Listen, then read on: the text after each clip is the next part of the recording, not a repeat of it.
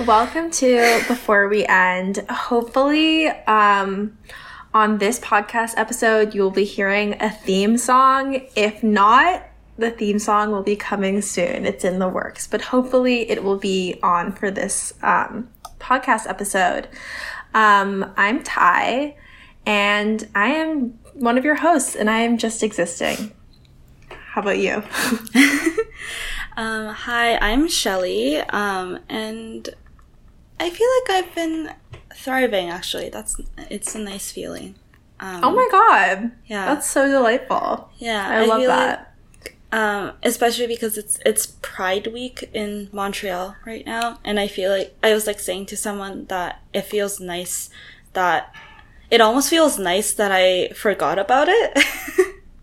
I forgot that Pride was happening, and then someone was like, hey, you should come to this event, and I was like, oh, okay, I forgot that it was happening. And then I almost felt good about that. I felt like I didn't have to maybe I'm in this part of my life where I don't feel like I have to seek out for Pride, so that feels good. You're just living a gay life.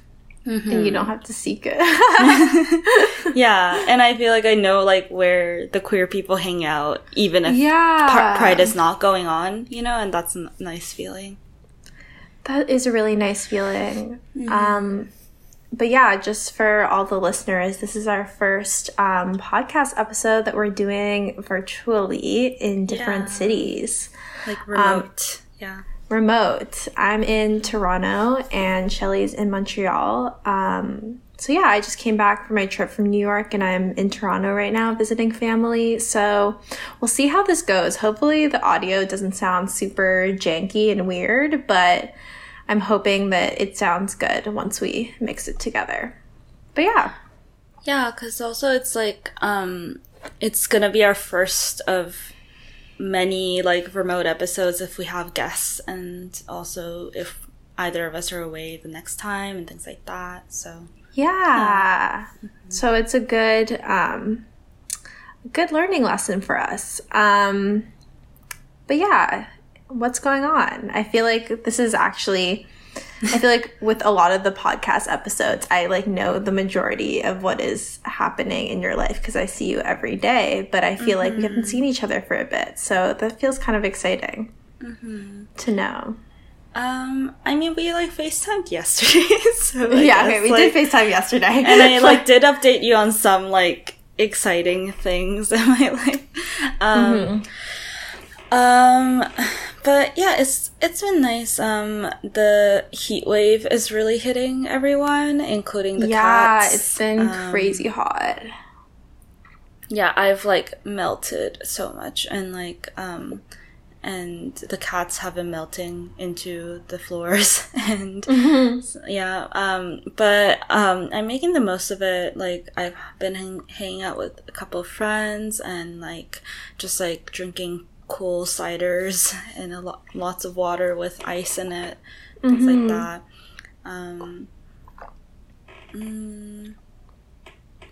Yeah, and my dreams have been kind of weird lately, but I think that's because of the portal that is Lionsgate. Yeah, I've been having crazy dreams. Can I tell you a brief? I know it's always kind of annoying when other people tell people about their dreams because sometimes it's really long and convoluted, and it's I don't care that a dog was green. Well, I mean, I feel every with dreams, some little details can so matter in symbolism, and also I feel I don't find people telling me their dreams very annoying at all, because I'm always that annoying person who tells people their dreams, because I'm I never this is a thing about me, but I never not dream, and I never not remember my dream. I never not dream. I feel you should put that on a tote bag. I never not dream. It's as an inspirational quote. Yeah. No, but I mean literal dreaming. I wish I could just get that sweet REM sleep, but apparently I just dream all the time. But yeah. Anyways. Yeah, the little part of my dream that was really funny was I was a spy. Mm-hmm. I was a secret agent, I guess you would say, and I was there were these this bad person or whatever that I was trying to get. And it was like a girl, and she had like these like superpowers or something, and then she like basically I found her, and then I was about to shoot her, and she's like, wait, no, don't shoot me, I'm bisexual. Like, and then like as if, and then I like actually didn't shoot her, so it was kind of a good argument that she made for herself. But it was just like so funny in my dream that like so funny. That's how she was like trying to be like, no, I'm one of the good ones. Like, I don't know, it was so weird. Or like you would be homophobic if you shot me. Yeah, like I guess. Like she was like, no, I am bisexual. I was like, oh my god, I'm gonna like, use that the next time. Like, I don't know, the next time someone tries to threaten me, I'm gonna be like, no, I'm bisexual. You can't do that. It was just so ridiculous. I was like, what the heck? Yeah. It's pretty funny. But yeah, Lionsgate was a thing. Yeah, I've been thinking about portals a lot lately, actually. I don't know, because I feel like, I don't know, I just like the way that like the word portals sound, and I think it's also such a cool word. It's just like, I don't know, this like process of like transformation or moving from like one space to another, specifically like one time space to another.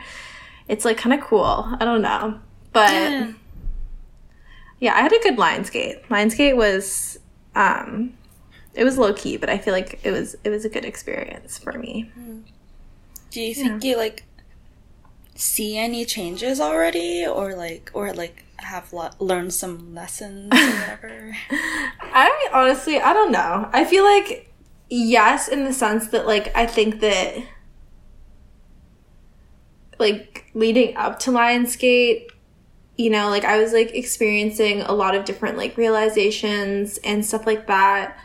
And I think that even now I feel that, but I also have kind of like been trying to detach myself from being like, I don't know, feeling like I'm like need to feel this like whole like experience or spiritual awakening. I mean, like I have a spiritual awakening a day, you know, but like just like this real like transformative experience for my like, I don't know, like Lionsgate to be meaningful.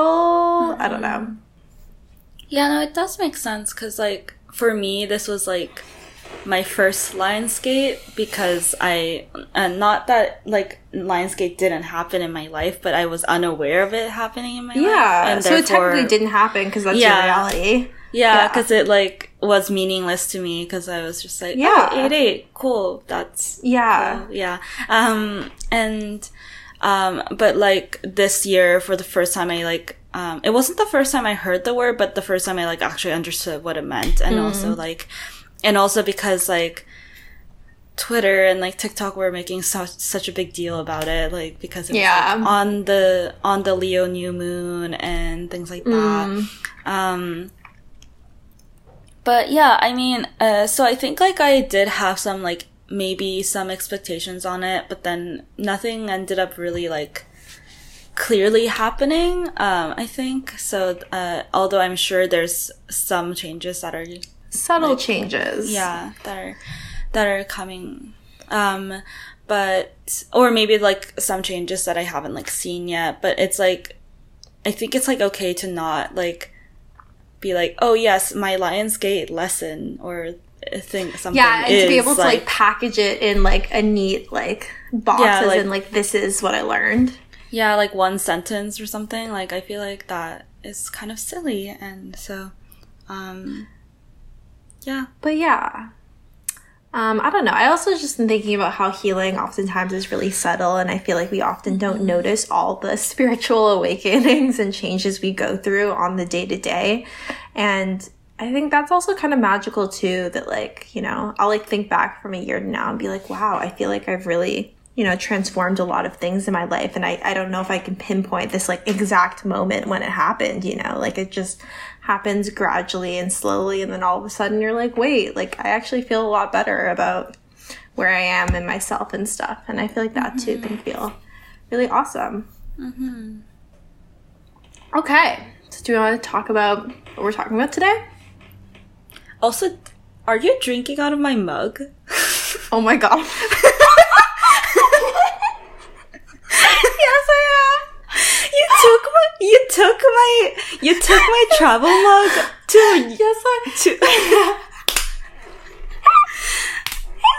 Thai. Did you process that? Yeah, I did. I did. I didn't know it was yours. I knew it wasn't mine, so I knew it was one of our roommates. And then I was just like, I was leaving to the airport, and I was just like, I need to bring water with me. I mean, sure. And then I brought water with me. But yes, I apologize. It's being fine. Kept really safe. Yeah, no, it's fine. I was just like literally like looking in your side of the screen, and I was like, wait, is that mine? Like, for everyone that didn't catch that, I have taken Shelly's travel mug hostage. It is in Toronto, but it will be returning. Yeah. I'm actually so funny that I didn't even realize too. That's so funny that I was like drinking it in this call too. Like I didn't even realize that. Okay, so we're going to be talking about today about radical acceptance. Yeah, I don't know. This is a topic that is, quite popular. It's going around in the spiritual discourse. It's adjacent to the common themes of surrender that I feel like are in the spiritual, I don't know what. Community.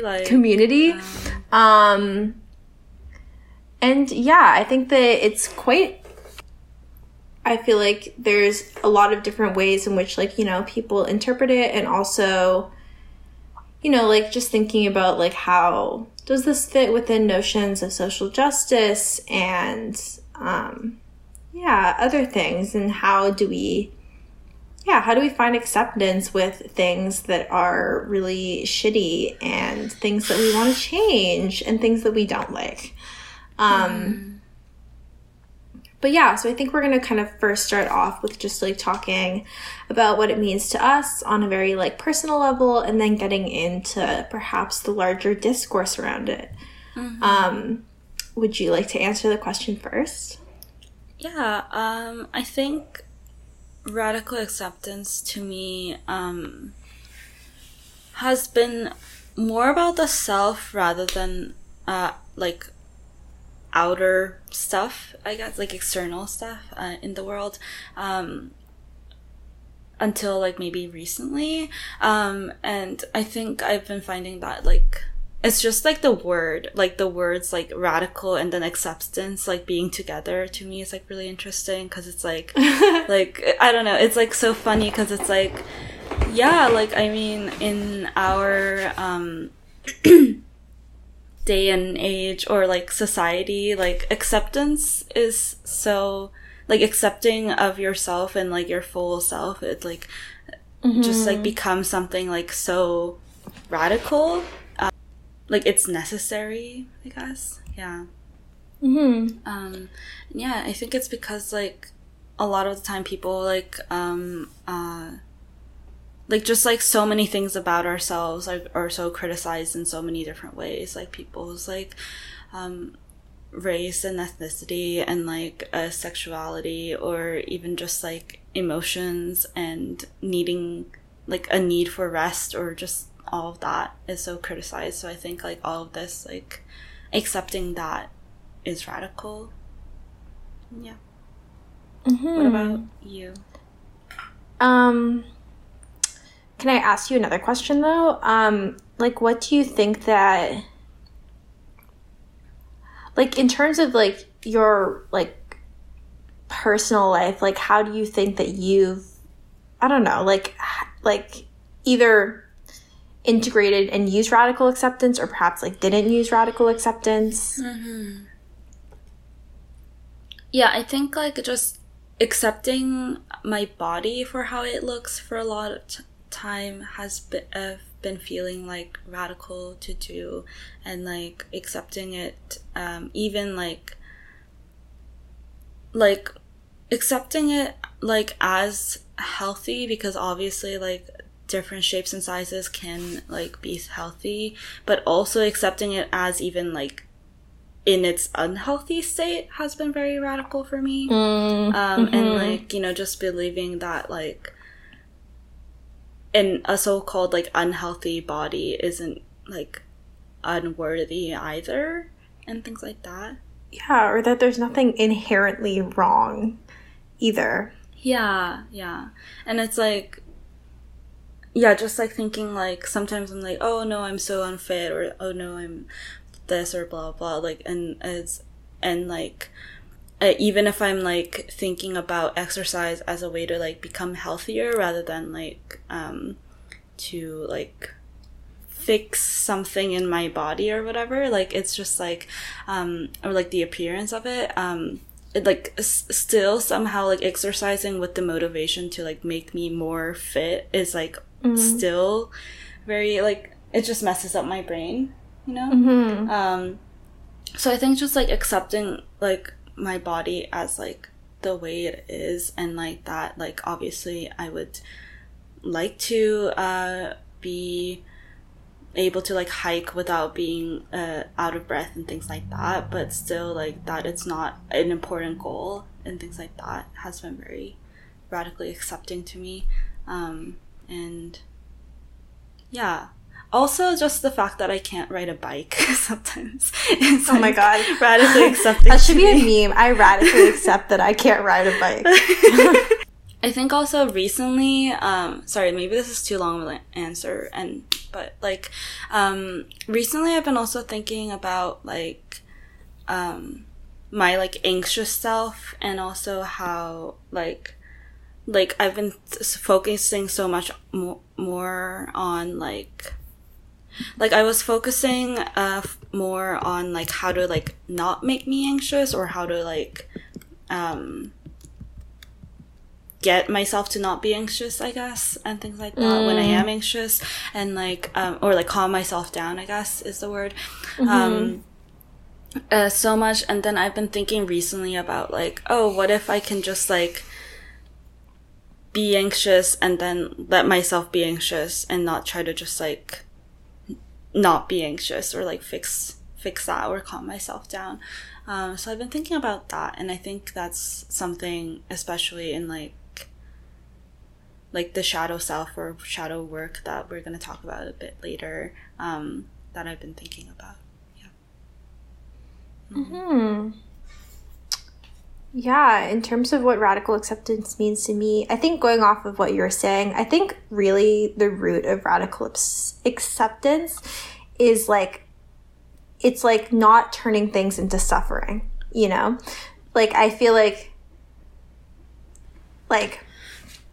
accepting that there's pain, but not making it suffering. And I think that that's like kind of the key, where it's just like, if you're having something or something's going on that you're feeling is unpleasant, it can just be unpleasant, and that's it. Like, it can stop short of like, just like, you know, this is unpleasant.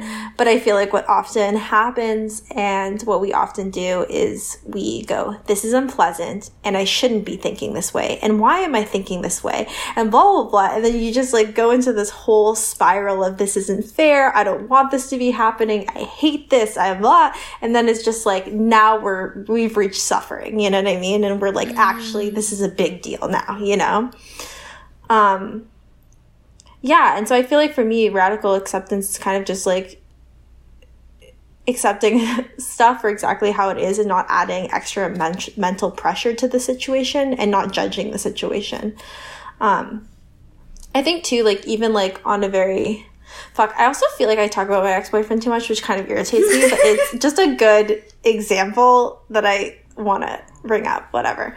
But I was like driving past I was driving on the highway, and I was driving past like the exit to where I would drive to his house, his place. And I was just like feeling the sense of like longing and missing. And I feel like at first I was kind of just being like, oh my God, why am I feeling this way? What does this mean? But then I was just kind of like, you know what? I feel longing. Okay. You know, and just like stopping it there, where it's like, I feel this feeling of longing. All right, you know? And then eventually, as every feeling, it passed, and that was that, you know?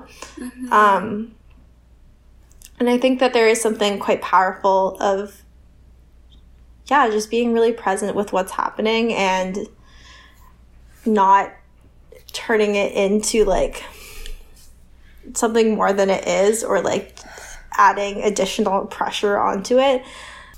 I feel like acceptance oftentimes like has like connotations with like taking things lying down, but I think more than anything it actually is like taking like ultimate responsibility for yourself, if that makes sense, like as the ultimate authority and power over your reality, as in like, okay, this thing is happening, like I'm going to accept this, and I know that like I have, you know, the ultimate power to be able to transform it if I choose. And I feel like oftentimes when we like judge things or make us feel bad about like things that we're thinking or feeling or situations that are happening, I feel like we're just like, it often like makes us like more apathetic and gives us less like authority to be able to like feel like we can transform it. But yeah, that's kind of what I've been thinking about. Yeah. I was gonna say like Kai Cheng Tom like said once to me specifically. Oh my god, that's iconic. To me, no one else. Me specifically. No one else. No, like she said it in like she was like doing a talk on Zoom once, and then I asked her a question, and then she replied to my question with this. But I just mean iconic. Like she didn't like write this somewhere in case someone is like looking for this quote or something. Right. But like no, but like basically she was like saying that she said to me like remember that longing is a beautiful feeling, and that although it is a painful feeling, it is still beautiful, and maybe enjoy it while it's happening, even if it is painful, because it's gonna go away. Yeah, and I think that oftentimes the pain really comes from us like questioning that longing, being like, oh, I shouldn't be feeling this way. Why am I feeling this way? What is wrong with me? You know what I mean? But like, I feel like, yeah, once you just like are like, okay, I'm feeling this feeling of like heartache or longing. Okay. Like, it's just like, it's not as painful, I feel like, as the like process of like judgment on what that longing might mean. Yeah, and like sometimes I feel like maybe I should stop writing poems about longing, or like with the feeling of longing. But then I'm like, no, but like there's a reason why there are so many poems written about the feeling of longing, because it is a beautiful feeling, and it's whatever poems that I come up with are also going to be beautiful because of that. And yeah. Yeah, and I think there also is something to be said about, like, you know, I feel like radical acceptance, too, it kind of follows along the same lines of, like, feeling your feelings and stuff like that. But it's, like, you can still feel your feelings and not, like, go along with the narrative that your feelings are trying to tell you, if that makes sense. Like, you know, like, you can accept. And I often find, like, with, like, radical acceptance, it feels almost, like, better for me to like feel my feelings as a really physical sensation and kind of like try to detach myself from the narrative of my feelings, that like I'm like, I don't know, like I'm sad because this thing is happening and blah blah blah, and like the stories that I'm kind of like creating for myself and being like, okay, you know, this feeling is arising in my body and I feel it, like it's a sensation that feels real for my body, and it is real. But yeah, again, I just feel like, yeah, radical acceptance doesn't mean like you have to just like accept every narrative that your, I don't know, feelings are telling you, because sometimes they're not true. I don't know. Yeah. And I was like, I've been like saying to a friend this too, and like I've been seeing some things about this, but like I've even been thinking about like radically accepting like you being the person to like reach out to someone, I guess, and like thinking of it as like, oh, but like if I didn't reach out, then like maybe I would have been in longing for longer, or like maybe like it was a good thing, or like maybe I just like did an honest gesture and then it didn't work out or something like that, instead of like thinking of this like, because I feel like there's so much like shame around like I guess like to quote the meme, but like being the ex that like reaches out during Mercury retrograde. If that makes sense. I feel like that's a meme and it's so funny. But then I'm just like, I feel like, I don't know, like I feel like right now in culture, like people just like shame reaching out to people so much, and then it's like, but I feel like that's just like not how, like even like romance used to work, I guess, if that makes sense. I don't know. Yeah, and I think too, and this is kind of, I guess, kind of going into even our discussion on like light and darkness and stuff like that. Whereas I feel like, you know, radical acceptance is all about no judgment, you know what I mean? Mm-hmm. And I feel like oftentimes like we're so quick, even as a collective, to really place things as like, this is bad and this is good and this is, and just like create real binaries around things. And so even like things like that, like reaching out to your ex, is like reaching to your ex is in the category of bad, and this is something that you shouldn't do. And it's like, okay, obviously, first of all, like there's no binaries, there's nuance to everything, you know what I mean? And nuance to every situation. But at the same time, it's like, I think so often where our suffering, our internal suffering comes from is this idea of like good and bad, that it's like, if I have this urge to reach out to someone and I do that thing, oh no, it's in the category of bad. What does this mean? What's wrong with me? Am I weak? Like all these different things. And it just becomes this whole thing that it's just like so unnecessary, you know? And I think that like, I don't know, I feel like the no judgment, like obviously like, you know, hold yourself accountable, but it's also like, yeah, where do these ideas of good and bad even come from, you know? And like, you are the ultimate authority. You don't need to like, I don't know, like have this like moral system that you have to ascribe to. Yeah, and I think like I've even been like trying to like ask my tarot cards like different questions lately, because I feel like normally I'm sure a lot of people do this, but like I'll ask like, should I do blank, or like, is it a good idea to do blank, or something like that. And then I've like found myself like getting really like I guess like ambiguous answers or something, and then I would like get frustrated or something like that, and I'm just like tell me if this is a bad idea or not, blah blah. And then I was like I got this like one card the other day that was like literally like the description of the card in like the guidebook was like you're being trapped in these ideas of like what good and bad are or something, and just like think of these things like in a different perspective than you usually would, or something like that.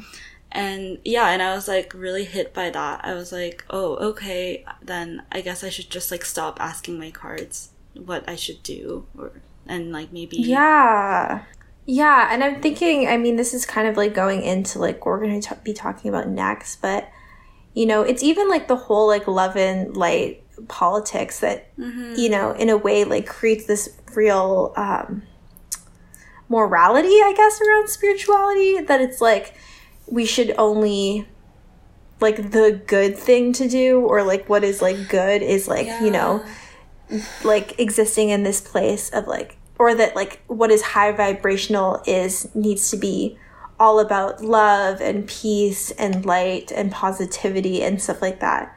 And I think that in itself can feel very weighted to people, and often make it a lot more difficult for people to radically accept their own circumstances, because I think that, and I feel like I've experienced that a lot too, where I'm just like, is this high vibrational, you know? And then I'm like, you know, like judging myself for like, you know, reacting or feeling certain things. And yeah, like placing a type of like moral kind of binary on like things I'm feeling. Or even like, I feel like, you know, I was feeling, you know, a few months ago, I was just experiencing a lot of anger, and then like that as like being like, oh, does this mean that I'm not moving from the place of like the highest vibrational frequency, whatever the fuck that means, bro. Yeah, or like if you're anxious, it's like you like acting out of your ego or something like that. Like, yeah, or just like, yeah, like all these like really intense judgments that I'm like, I really overall, I think that's honestly been a lot of my reflections during the Lionsgate time, is I'm like really like deconstructing these ideas of like good and bad in my head. Yeah, and I think too, you know, when we're talking about of like that spirituality inherently has to be love and light, you know, there's obviously really racial undertones to lightness, versus like darkness, and you know. Yeah, I feel like I've been seeing a lot of conversations about it, and it's just like so wild how like some people will like go into spirituality or astrology or like witchcraft, and like and then kind of almost like use those things like to serve their racism, like, and it's just like, and it's like honestly kind of just like wild how like they use like certain language, like how they'll like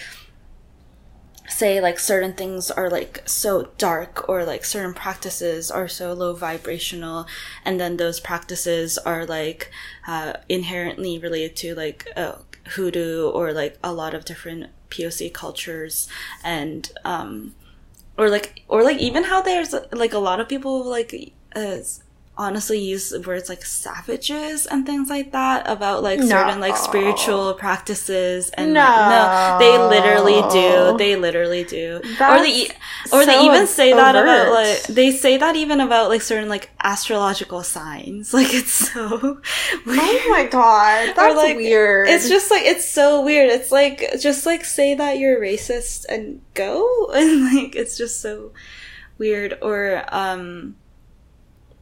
yeah, it's just like so wild how like especially with the witchcraft thing, like how like specifically like hexes, right? So like hexes are a lot of the times like very judged upon, like in the. Can you like, explain for people who don't know what hexes are? Oh, I thought people would know like the word hex though. I know, but I guess like okay. I feel like people might only know it from like a fantasy book kind of sense, but maybe from like.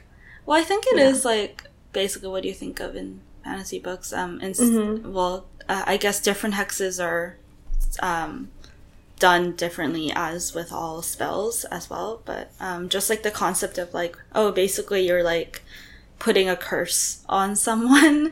It's oftentimes in like I guess like vengeful way, like almost like seeking justice for something that you can't seek justice otherwise, and a lot of the times it's like frowned upon even in like the witchcraft community like now, because people are just like, no, like you should not do hexes, like hexes are so like low vibrational or something like that. But then it's like hexes are actually such a big inherent part of like many POC like witchcraft cultures, that, and it's really just like Wicca, which is like an inherently like a very white born like witchcraft practice, like that is putting shame and judgment upon hexes and just like dark magic and things like that, and even to separate like light and dark magic. And also hexes have like been like historically throughout like used as a way to like seek justice when like justice wasn't provided for the marginalized community. I think you were saying about like the Haitian Revolution. Yeah, the Haitian Revolution. Can you talk more about that? Yeah, no, I like, yeah. If y'all haven't like learned about or don't have a lot of info on the Haitian Revolution, there's this really good documentary that I am forgetting the name of now, but we'll put in the show notes, that basically, I don't know, they just talk about the ways in which you know, the Haitian Revolution was the only successful slave revolt where they actually kicked all of the colonizers, and there were a multitude of them, of different European nations, off of Haiti. And they basically did it through using dark magic, voodoo magic, being able to, with the use of voodoo magic, be able to make poisons from, you know, different like plant life that they were finding. They would like poison their masters. And there was a real sense with this like so-called dark magic in which it made them sort of like unstoppable in a way, and like the colonizers were really fucking scared of them. And I think this is also like where things like, you know, the zombies and like these different type of like tropes kind of got created, where it was almost like these like paranormal beings.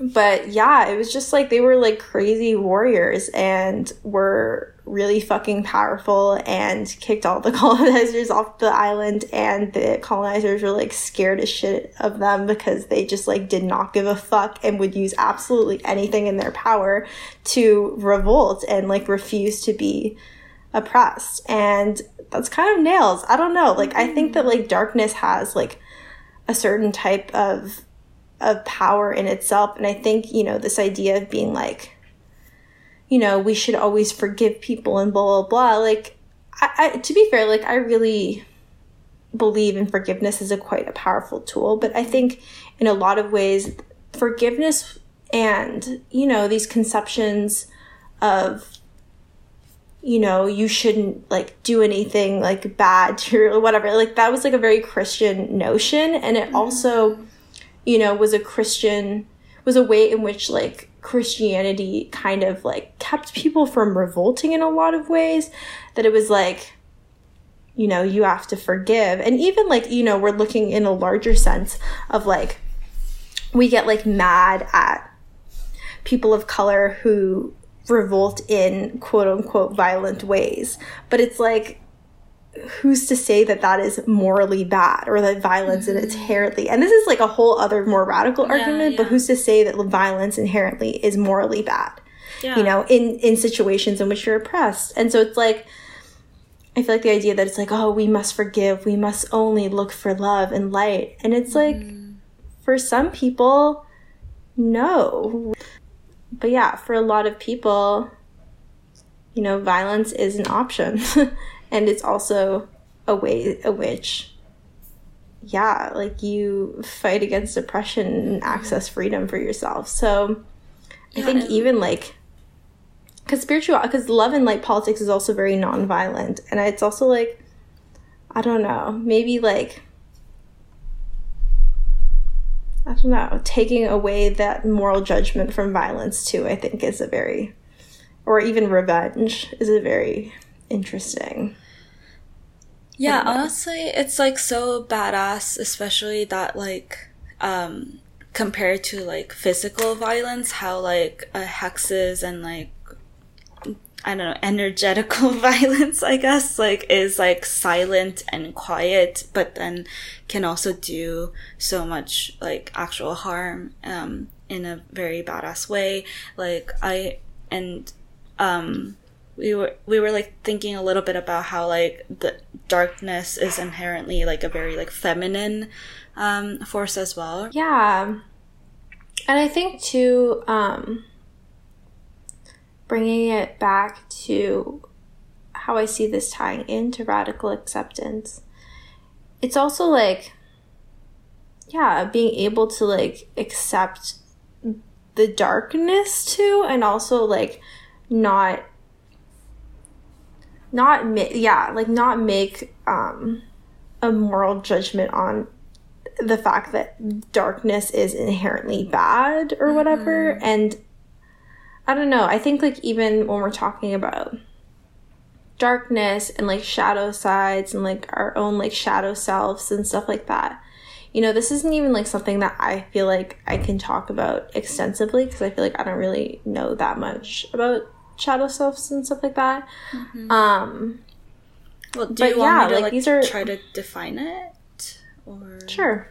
Well, I think, like, if I'm understanding it correctly, like, what the shadow self or, like, your dark side is in, like, the spiritual conversation is, like, basically, like, well, sometimes people say, like, the sides of yourself that is more judged upon, or you think are going to be judged upon, or something, or, like, that you want that you've, like, hidden out of shame.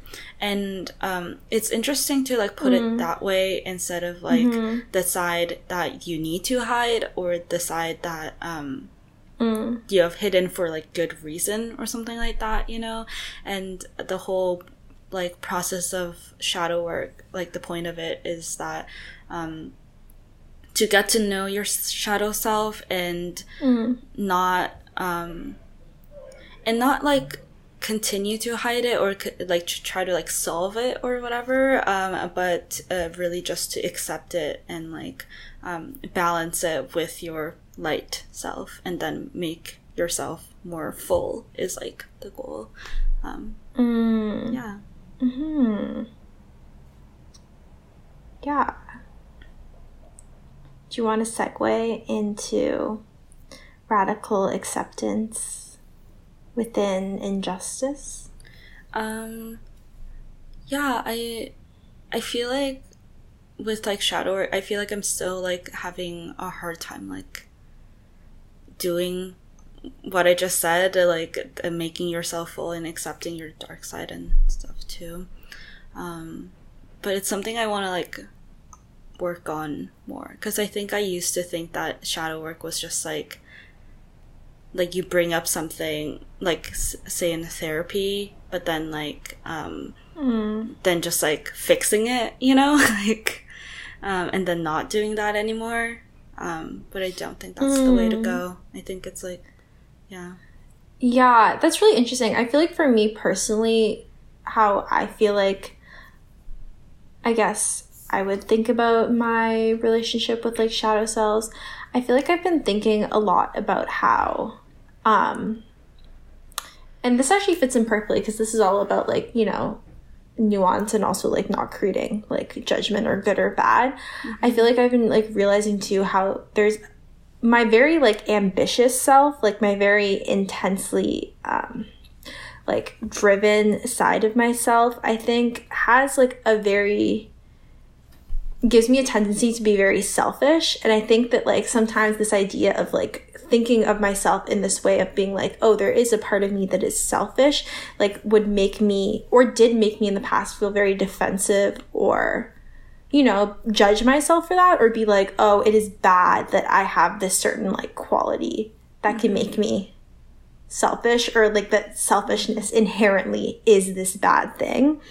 But even if we're talking about, like, dark work versus light work, which, like, light work is often categorized as, like, you know, spreading light, or, like, spreading love, externally or outward, and dark work is, like, you know, love internally, and, you know, self-love and prioritizing yourself and stuff like that. I've even been thinking about, like, selfishness, and this is, like, kind of, like, pretty radical too, but thinking of selfishness as, like, this, like, process of dark work, you know what I mean? And, like, that, like, there is something, like, you know, like, being able to, like, prioritize yourself and, like, really have, like, a deep sense of self-love, that you want your needs to be met and cared for, and, like, all these different things. And that, like, that, like, side of, like, selfishness in a way, like, maybe isn't inherently a bad thing, or there is nuance, you know, like, there are some parts, and I think that there's always balance too, you know, like, I think for me, like, I feel like there is a side of me too that is very compassionate and caring. And my mom, which would, like, always make me laugh, but my mom would always say to me, she'd be like, you are the most unselfish, selfish person that I've ever met. Because she'd be like, because I just felt like I had, I don't know, like, I have this sense of, like, duality in me, where I feel like there's a part of me that is very compassionate, that is very caring, whatever. But also there's another side of me that is incredibly driven, that wants the best for myself, that wants to do what I want to do. And, you know, that can, like, come across to people as, like, selfish, you know? And, like, I don't know, like just me like realizing that like almost like shadow self of me, and not like allowing that to make me like feel shameful or bad, because I feel like that's like how I would often approach it when I felt like, I don't know, you know, like I feel like a part of me too would be like scared of my ambition and scared of my like drive, because I'd be like, oh, that means that I'm a selfish person, or that means that like X, Y, and Z. But yeah, I'm sorry, I think I'm like at this point where I'm like the heat wave is really getting to me in this fanless room, so my brain is like a little foggy. But yeah, I'm okay to move on to the next topic though. Yeah, so yeah, I was really thinking about, because in my head I think that social justice, whatever the fuck that means, is inherently spiritual in a lot of ways, and spirituality is inherently moving towards justice. I think that they all have a collective vision of freedom, and of reducing the suffering of this world. So I'm kind of thinking about, you know, what is this, you know, very spiritual concept of radical acceptance mean in the face of injustice and stuff? And things that I feel like often, you know, might be the criticism towards radical acceptance would be like, oh, how can we radically accept this world and at the same time resist? Or like change it, I guess. Yeah, and I feel like my first statement is, or like, you know, you'll always like hear those things where people will be like, we cannot accept this. You know what I mean? Like, yeah, and so I feel like I'm going to be a little bold and say, first of all, I don't think that we should resist. I think in a lot of ways, whatever we resist amplifies, and it receives more power from the very fact of our resistance. And I think that for me, I think radical acceptance is not necessarily, you know, closing your eyes or denying what is happening. I think it's like literally exactly the opposite. It is like fully in conscious awareness and acceptance of what is happening. And I think from this space, that's where we can most consciously, move towards change. I don't know. It's hard to say that to a lot of people, because I think that people, you know, are rightfully angry and are rightfully upset. But I think too, I feel like oftentimes, like, we're like, with the narratives that we hear about like the injustices of this world, we're often placed and fear-mongered at times into spaces of like fear, urgency, and insecurity. Like, you know, when we're told, you know, the world is doomed, climate change is going to destroy us, we cannot take this, we cannot accept this, like, blah, blah, blah. And it creates a real sense of fear. And I think that what radical acceptance means for me is to acknowledge the pain and leave the suffering. And I think that within the sense of like collective, I think that, it's all, I feel like there's a sense in which we need to acknowledge the pain that is being had, but also try to not fall into suffering in which like we feel helpless and fearful and overwhelmed and anxious. And I don't necessarily feel like that is a fruitful place to move from change with. Yeah, and I guess I almost even think about like, even just, I feel like a lot of work that people do is like resisting or kind of, I guess, like trying to like take back the power in like these institutions that are already set up, that are inherently like prominently white and like prominently male and things like that. And I guess nowadays, like, people have kind of, or some people have kind of come to that conclusion that, like, no, I guess what we need to do is just, like, build more POC driven, like, institutions and, like, or not even institutions, but just, like, things, I guess, like, structures. And that's, like, the way to go. And I think in that way, like, accepting that, let's say, like, institutions like universities currently aren't gonna be so different than they were before, and instead trying to create just a different structure entirely in a different way with POC, like, is more radical. Yeah, and I think too, even like the whole narrative of like we have to take back our power, it's like it's so interesting to me, because I'm like, like, your power can never be taken from you. Like, that is just not something that can be stolen from you. Like, that is something that is like your birthright. That is something that you inherently have as, you know, a conscious being on this, in this external reality. I don't know. I think too, it's like, I think what resistance really does is it almost like gives, not gives power away, but it also just like,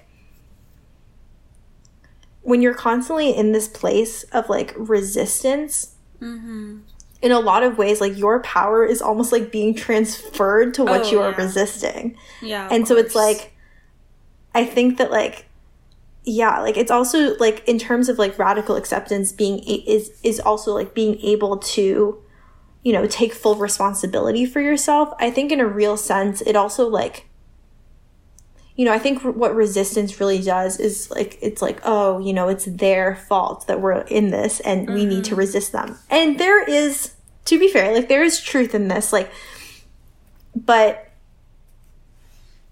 at the same time, it's like, you know, we are inherently incredibly powerful people, and we have power within us to change worlds. And so how can we like accept this and also take full responsibility for our own power? You know, and that like, know that like, you know, we are not victim to these situations. No one can take our power away from us. We are inherently powerful people. Even like, we were talking about this in a podcast episode that we recorded but didn't end up posting, but I still forgot their name. But in a podcast episode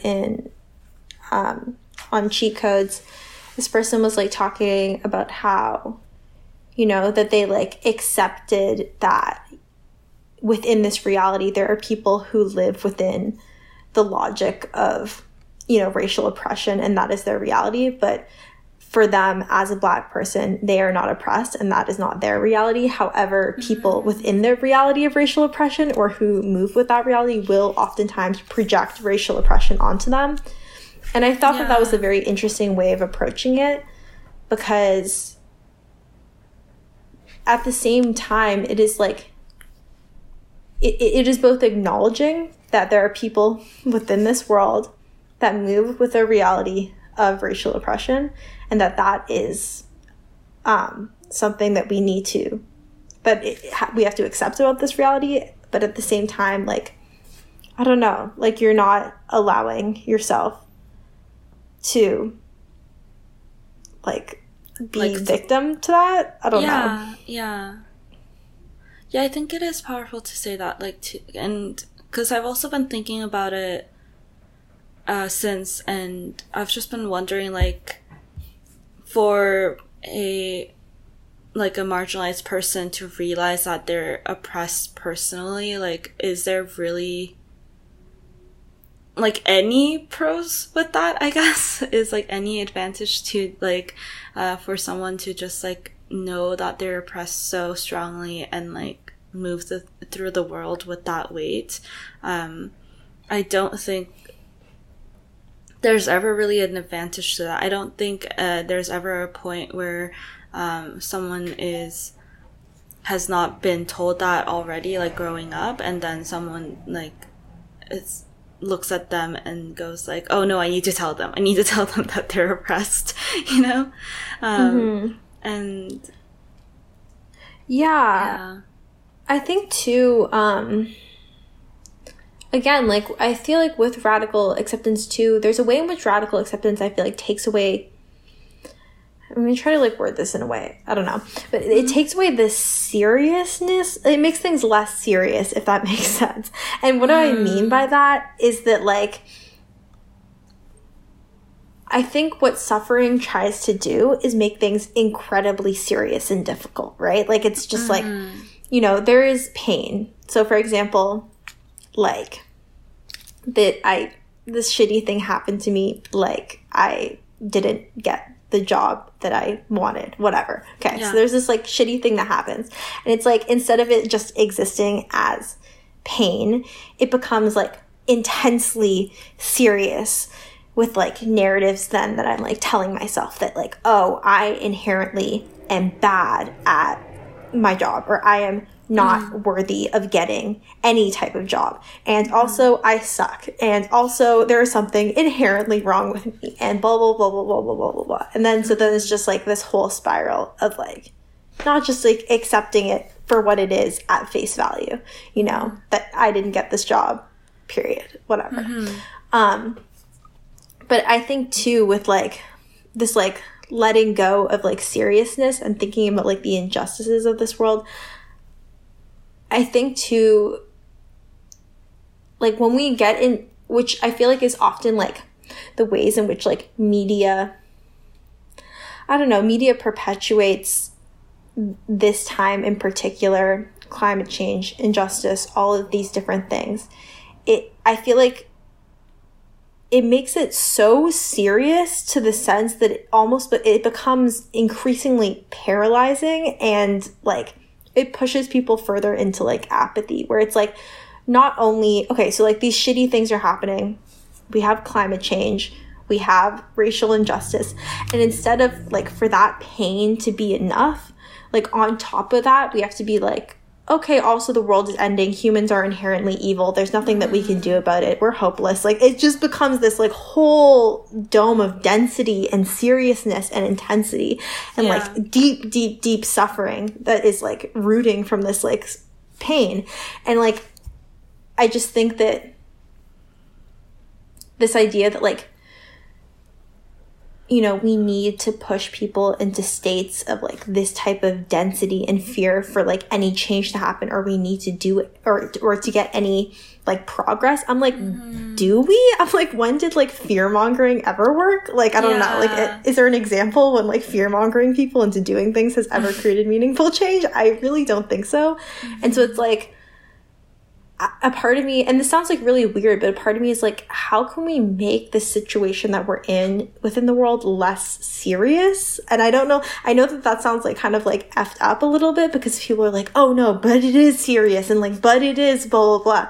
And I'm like, yes, but it's also, like, I don't know, I feel like, I guess, like, when the problem, like, becomes less serious, then the solution can also be less serious. So exactly, yeah. And it's like, it also just makes it so much easier to engage in meaningful change, because it's like, if I'm being told that not only are there, you know, painful things that that are happening in this world, but also it is hopeless and we are doomed, I probably am, like, going to be too paralyzed in fear and anxiety and urgency to engage in anything that is meaningful. But I feel like when we take less weight or density onto things and less weight, and we're like, okay, these are the things that are happening, we accept them, but also we know that we have agency to choose differently. I'm just like, okay, yeah, I can do something about that. You know what I mean? Like, I don't know. Yeah, and, like, I mean, I guess to, like, make an example that is not so much about, like, social justice, but also kind of because it's all, like, linked to each other, really. But, like, I feel like I kind of have been feeling, like, radical acceptance of, like, technology and, like phones or the algorithm and, like, things like that, because I feel like so many people are just like, oh, phones are just like so awful. We need to like go back to the time where like it was brick phones and or something. I don't know, like something like that. And like the social media and like the algorithm and blah, blah. But then just like, I feel like accepting that, yes, there are so many terrible things about the algorithm and phones and social media and things like that. But it also like has so many good values. Yeah. And again, this like, yeah, like I feel like again this doesn't mean that like we shouldn't be like advocating for not being surveilled and stuff like that. But at the same, but I think that there is something really important with what you're saying too. And I was like kind of having this conversation with my mom where I was like, I basically said, I was like, I feel like all this discourse we're being told about how our phones are so addictive is why everyone's addicted. And it was a really interesting thought for me because I was just like, I even like on a personal level, I feel like as soon as I tell myself, oh, I'm so addicted to my phone, I can't stop being on my phone, blah, blah, blah. Like that I do, like that's like what I perpetuate in myself. But as soon as I was just like, no, like phones are not that addictive. I can choose to be on my phone and then I can just stop. As soon as I came in with that mentality, then it was like, I went on my phone less. Like, I think like truly like, but that's why I'm saying like the way the media like tries to like, I don't know, like, I guess like thinks that they're being helpful. I think it's just like incredibly unhelpful. Like I literally like like, I feel like when people are like, okay, so if the goal is to like stop people going on their phones as much, to like continually perpetuate this idea in the psyche that you are addicted to your phone. You are addicted. Everyone is addicted. It's so easy to get addicted. Your phones are made to be addicted. It's like, of course people are going to be addicted. Like, what? This is all you're fucking saying. Yeah. Like, I don't know. Like, and it's like, crazy to me. And it's more just like the shame of like, yeah, like I'm just like watching a couple of TikToks and then now I'm like feeling shameful about that. Like, yeah, and then it's also like you go into like a shame spiral, and that's what like radical, like that's like what radical acceptance attempts to stop, because it's like, okay, like literally like if you're like, okay, I've been going on my phone a bit and then I feel bad that I've been going on my phone, so to avoid the feeling of feeling shameful and bad, I'm going to go on my phone more to just distract myself because I feel really shitty about myself. And now I'm just like in this whole shame spiral of being like self-punishing because going on my phone doesn't feel good anymore, but I'm still doing it because I hate myself. Like it's just so ridiculous. Like it's just because I feel like even like with social media too, I feel like I wasn't even like following like the, I guess like so-called toxic influencers who like are very like skinspo and like, I don't know, like things like that, or like advertising detox teas or whatever. Like I wasn't even on that side of Instagram like when I was first starting, but then I like heard about the discourse around how like Instagram is ruining teenage girls' body image and things like that. And then that's when I was like more aware of that side of Instagram, even though I didn't follow those people. And then I started seeing those people more, and then I like kind of started getting affected by Instagram in that way a bit more. And it's just and then before that it was just like a fun time, so it's ridiculous how I got that way. Yeah, and I feel like this is like maybe more shifting away from the conversation of radical acceptance, but I guess there are connections. But even too, I've just been thinking about how like where we place our like thoughts are like where it's like we like give them a certain level of power. And I feel like it's like we're just like so incredibly powerful beings that like we can literally place our thoughts in certain areas, and those areas will gain more power just by the fact that we are putting our awareness towards them. I was even like thinking about how, so I got my first cartilage piercing when I was 15. And at 15, I didn't know keloids exist or like bumps on your piercings existed. I literally just didn't know that it was a thing, and I'd never heard of it. And so naturally, I got the piercing. It healed perfectly. Nothing happened to it. I didn't get any bumps. Then I got my second cartilage piercing when I was like 18 or something. And my friend was like, oh my God, I hope I don't get a keloid on this. And I was like, what's that? And she was just like, oh, it's this bump that people get. It's like quite common. It's like blah, blah, blah.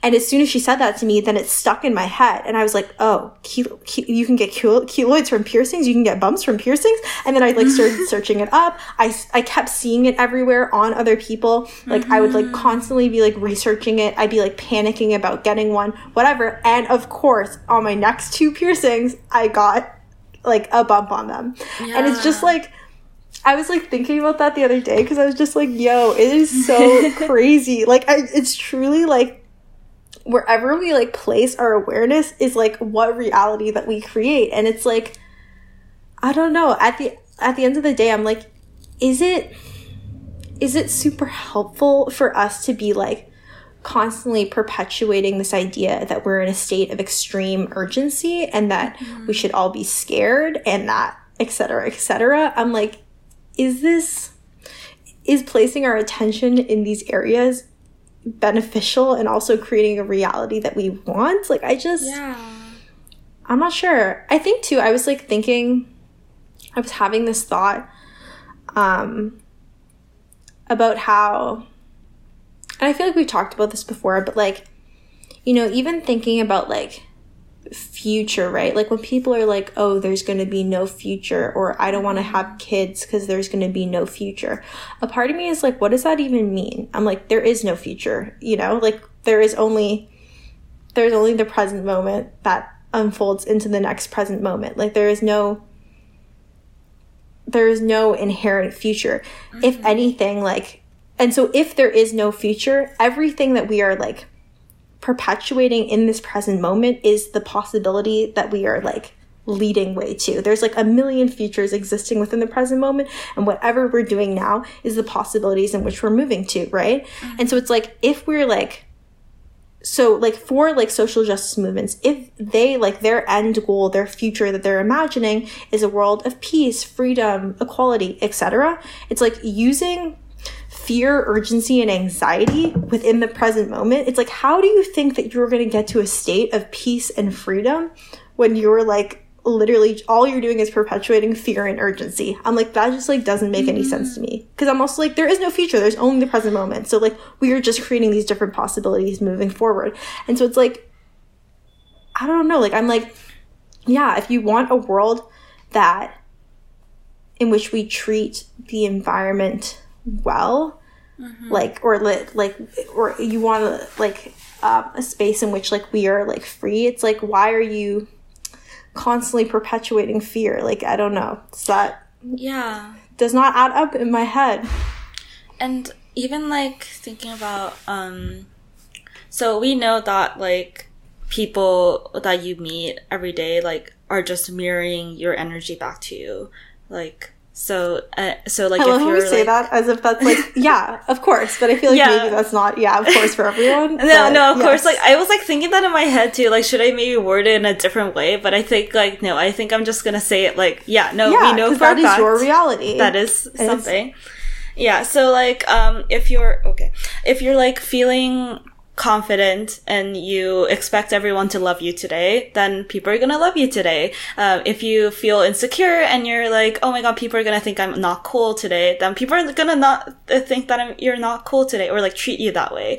And I was like thinking about how like even just like thinking about like, oh, people are gonna like oppress me today, I guess, like or like hate crime and me people or something. are not ready for that conversation. But like, because I was like thinking specifically about like traveling alone and how like I always have wanted to travel alone, but also how I have this like fear about like pretty rational fear about like traveling alone as a woman who is also Asian and who is also small and like in these different countries. And like I was like thinking about it, and I was thinking about also how like, because I was like listening to this podcast where like a guest was talking about how he like travels alone, and he is a white man, but he also usually just kind of like randomly like goes to some bar that he's traveling to in the country that he's traveling to, and then just sits there and then like either waits for people to talk to him or like talk to people first, and then he just like always tries to like go with the attitude or belief that like, oh, if I'm nice to people, people are gonna be nice to me, and I'm gonna be able to find nice people. And then he just like makes friends, and then people and like invite him to like parties, or like to like, I don't know, to go, or like lets him know like where to go in those like traveling places. And then he does that, and then he has a great time every time. And I was like thinking about it, and I was like thinking like, oh sure, like obviously as a white man, like he does have the privilege that maybe he has more safety in those environments, but also thinking about like, what if I just like traveled alone with the strong belief that like, oh no, like if I'm nice to people, people are gonna be nice to me, and like I'm gonna be able to find the nice people in this place, and not even saying like, oh like racist people don't exist, or like misogynist people don't exist in these countries or something, but just being like, oh, I'm gonna be able to like attract and find the people who are nice and not gonna treat me that way in those places. Like I was like thinking about like the possibility of like me traveling alone with that intention, and if that would work that way. Yeah, that's really true. And I think too, you know, like there's always like balance and nuance to these things, because at the same time it's like, yeah, we should probably be more vigilant as people who are, you know, more vulnerable to harm. And this is like not to say that, you know, like you shouldn't be aware of like what other people might project onto you, but I think too, yeah, just coming with a fundamental belief that it's like, you know, in your reality. Yeah. And yeah, again, and I hope this like doesn't come across even on my end too, like as like victim blaming and stuff. Oh no, God. You know, or being like, just believe that you're unoppressed and then you won't be. Like, you know what I mean? Like, I get that there are real, like, material circumstances to the ways in which racism works, and real tangible things. But I don't know. I think that, like, you know, there is balance, that it's like there's ways in which you can radically accept your situation, also choose different realities.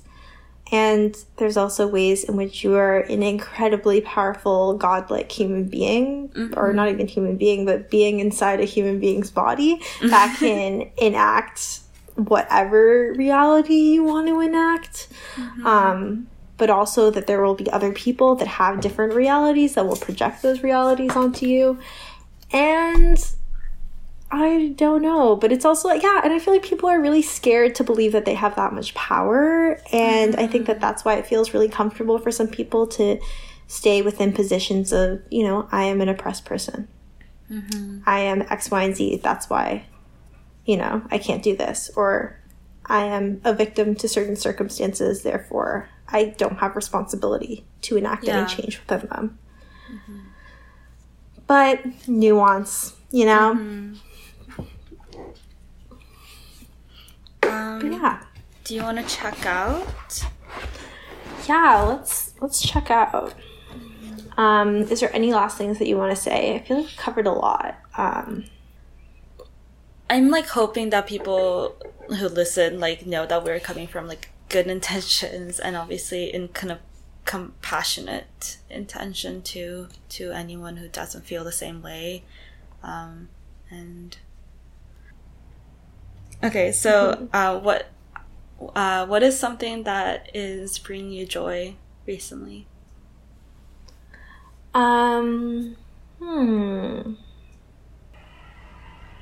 Brought me joy was during Lionsgate when I was in New York. I was hanging out with my best friend and their friend, and it was really special. We made like a little altar and we wrote down the selves that we wanted to embody and stuff like that. And I think it brought me a lot of joy because it just felt like a really special moment to be having with my friend that I am not usually in person with. Yeah, it was really special and it was really joyful. What about you? I'm trying to think. I think I've been picking up more reading lately, because I've also just been like realizing that like you know, it's August, so I need to like get my summer reading list done. Like Period. But also not thinking of it as like a deadline, but just like, oh no, I have been like focused more on other things this summer, so I want to like crunch in my reading. And yeah, I've just been really enjoying like sitting down somewhere with like a nice like iced drink and like reading. And that sounds really lovely. Yeah. I also like, I've been reading I Hope We Choose Love by Kai Cheng Tom, which you should definitely read. Yes. And like yeah, of course. And like I bought this book a long time ago, but I actually didn't read a lot of it until now. But I really like how she like talks about like very serious subjects such as like cancel culture or like oppression within the queer community and like things like that, like identity politics and whatever, but like in a very like conversational tone throughout the essays. Like she'll make little like jokes, like she'll say things like I'm a trauma survivor, and then brackets kill surprise.